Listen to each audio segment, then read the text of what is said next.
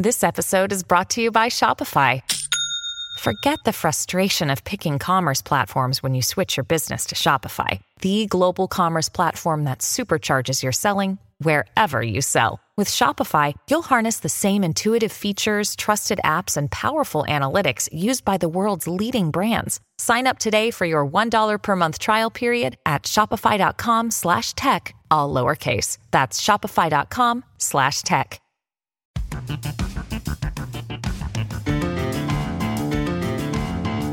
Tech giants like Facebook and Google could soon be forced to share online revenues with Canadian news publishers under legislation tabled by the Trudeau government.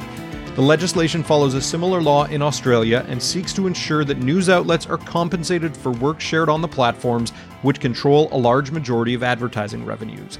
I'm Dave Breckenridge, and this is 10-3. National Post political reporter Anya Karadeglia joins me to discuss the motivation behind the legislation, how it will be enforced, and what the reaction has been in the industry. Don't forget you can find us on Apple Podcasts, Spotify, Google, we're even on Amazon Music now. I'd love it if you could leave us a rating, a review, and tell your friends about us.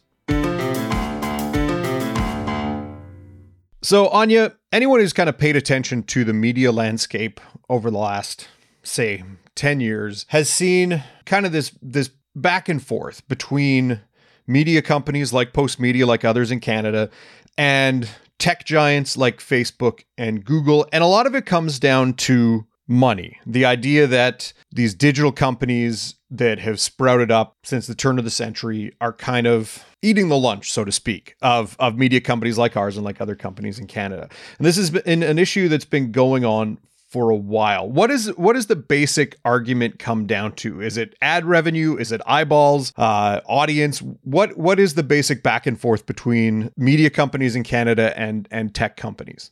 I mean, I think it really boils down to revenue and power, market power, and bargaining power. So, right now, Facebook and Google alone account for 80% of digital advertising revenues in Canada, right? And media companies, all of Canada's media companies are just vying for a share of that other 20%. So that's kind of the figure that you hear a lot as argument about, why we need legislation like this. And then, of course, the other one is that companies like Facebook and Google control kind of what we see on the internet to a certain extent, not necessarily control, but, think about where people get their news, if they're getting their news off Facebook or if they're searching for news on Google. News outlets and news publishers are dependent on these companies in some ways in order for a lot of people to see, to see their articles and their other news. So those are kind of some of the issues, regarding balance of power, really, that are driving, the calls for this legislation that have been driving it. Yeah, and you mentioned this legislation. It was introduced. We're recording it on April 13th. It was introduced last week. What was the legislation introduced? Like, what is the bill that the Liberal government brought forward? So the idea behind the bill, the government says, is to encourage commercial deals between Google and Facebook and potentially other companies. But it doesn't name Google and Facebook, but really it's targeted at those two. Is to encourage those companies to reach commercial deals for revenue sharing with news publishers. Okay. So they already do have products, or like Google News Showcase. They already have, both companies, deals in place with some Canadian publishers for some type of revenue sharing. We don't know. We're not privy to what's actually included in those deals, but there are those deals in the marketplace already. So the idea behind the legislation is that the government will set up a system in which companies that have these deals, and in which the regulator, in this case, is going to be the CRTC, determines that those deals meet the criteria, basically that those deals are fair according to what the government deems fair. Then the legislation doesn't really kick in. That particular deal between the news publishers and between the company will be exempt from the legislation. So they can just go on and continue about their life. So that's kind of the principle of it, is to really encourage these kinds of commercial revenue sharing deals. Mm-hmm. Now, as you mentioned, there are some media companies in Canada that have already entered deals with some of these big tech companies like Facebook and Google. I understand. I think the Globe and Mail may have one. There are others who have gone in on their own with these companies. Why is it that others in the industry felt that legislation may have been needed if there is an appetite on the part of these companies to enter deals with media organizations? I'm not sure that the two were necessarily exclusive. Proponents of this legislation, I'm thinking specifically of Friends of Canadian Broadcasting, just Friends now. They have, made the point that, well, publishers are entering these deals because they want the money out of necessity, but that doesn't mean that we don't need this legislation. I think the argument was that of people who do want to see this in place is that these publishers enter those deals with Google so they could get some money, but that doesn't necessarily mean that those deals are good enough or that we don't need the legislation. Mm-hmm. Now, my understanding is this is kind of based on legislation previously enacted in Australia. What was the Australian experience with, the need for a law to have this kind of either revenue sharing or enter into these agreements between Facebook and Google and media companies, and introducing the legislation and the reaction from tech companies? If I recall correctly, didn't Facebook and Google threaten to pull out of Australia? They did at one point. And Facebook did end up removing news from its platform for a short while. But then the Australian, in the end, they decided that they were okay with it. I think there was an amendment to the initial proposal that Australia put forward, and then the two companies decided that they could live with it. Now, the Canadian law is based off what they call the Australian model, so it is quite similar. It's not identical, but it is the same principle as the Australian model. So it's interesting. If you look at Australia, they have this, system in place. They have the bargaining code in place, and it has never actually had to come into effect because the companies have been reaching commercial deals with the publishers in Australia. So Australia has this law, but it hasn't actually, had they come into effect at all yet. Is that the hope here in Canada? Like, what is the minister, Pablo Rodriguez, saying about the need for this legislation and whether they actually figure they'll need to enforce it? Well, I mean, I think it is the same principle. He's talked a lot about fair commercial deals is what the government wants to see here. And that's exactly the principle. The idea is to encourage, the two sides to reach deals without government intervention.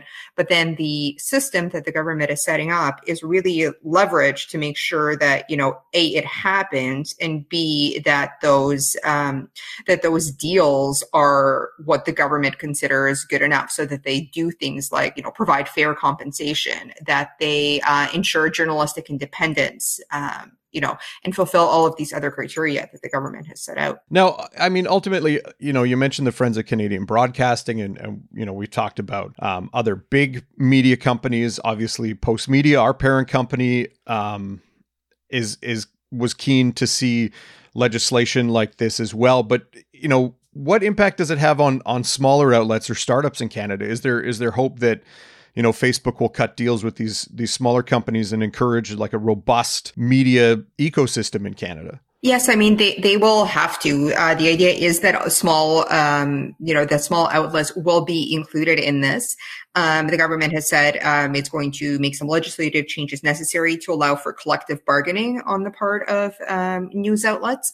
So that will help too. And presumably the criteria that the government has set out for what makes these deals fair will help out, all outlets, but I'm thinking small outlets particularly, just in the sense of, imagine a small local outlet, for example, trying to negotiate with the likes of Google, right? Like just imagine that power disparity.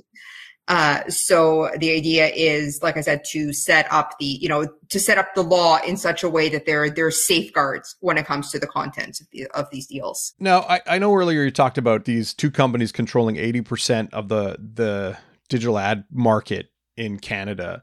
and all these companies in the media sphere trying to compete for the remaining 20%. But what kind of money are we talking about here?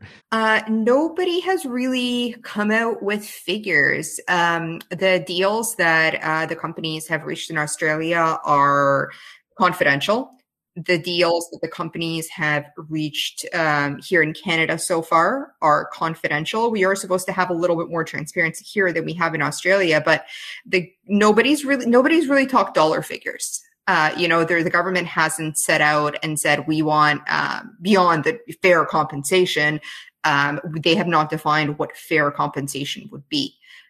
So it's all very undefined in terms of the exact amount of money that we're talking about here.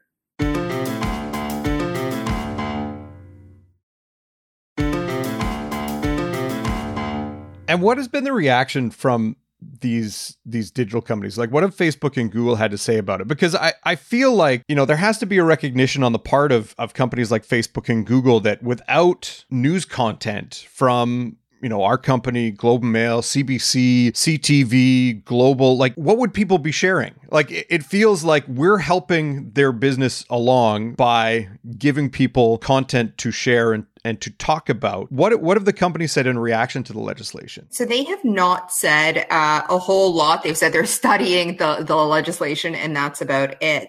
But generally their argument is they don't deny the importance of news. I think, Google not denies, but, argues that news isn't the primary thing people come to Google for.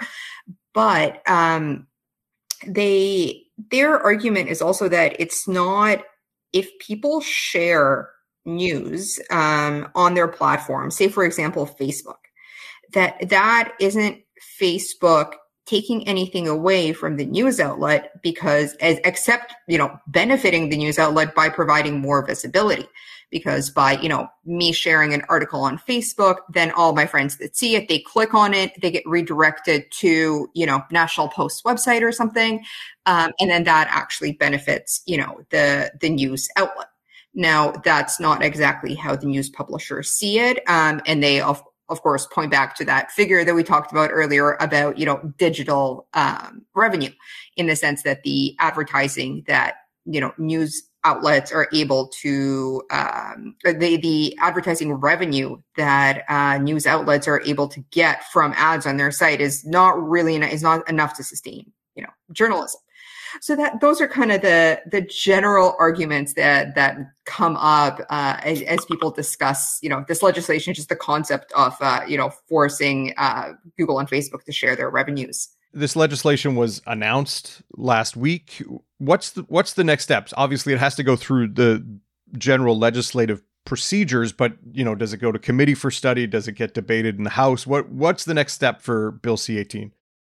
It was just introduced. It's going to be both. It's going to go to committee. It's going to get debated at committee. It's going to get debated in the House. And it will eventually be passed. But there's definitely the whole process of, first, second, third reading, that has to be gone through. And then, of course, it goes to the Senate. So it's really, early days for this piece of legislation. Do we get a sense that, opposition parties could force changes on the government on this legislation, or is there a general consensus that this is something that might get passed without a ton of controversy or a ton of change? I have not seen so far any indication that opposition parties want to make significant changes to this bill.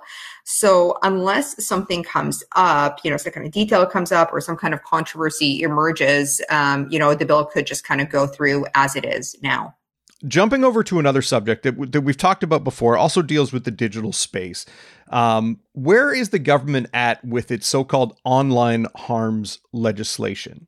So that one, there was quite a bit of controversy about, and the government has actually had to go back. Well, I don't know if it's the drawing board, but they're revising it for sure. So what happened was that the government put out this consultation last year and said, here's what we're thinking for this legislation. We're going to target 5 types of illegal content, including terrorist content and hate speech. And then, we're going to set up a regulator that's going to be in charge of making sure this stuff gets taken down. And social media companies and online platforms are also going to have a role to play in monitoring, this content and taking it down. And it was a pretty detailed proposal. I mean, some of the critics said that it looked like there was a whole, that the government had already gone ahead and written the legislation, essentially. And it got roundly criticized. It got, there were groups that, wrote submissions that said something like, we want legislation like this, but the way that you have outlined it, just, we can't support this.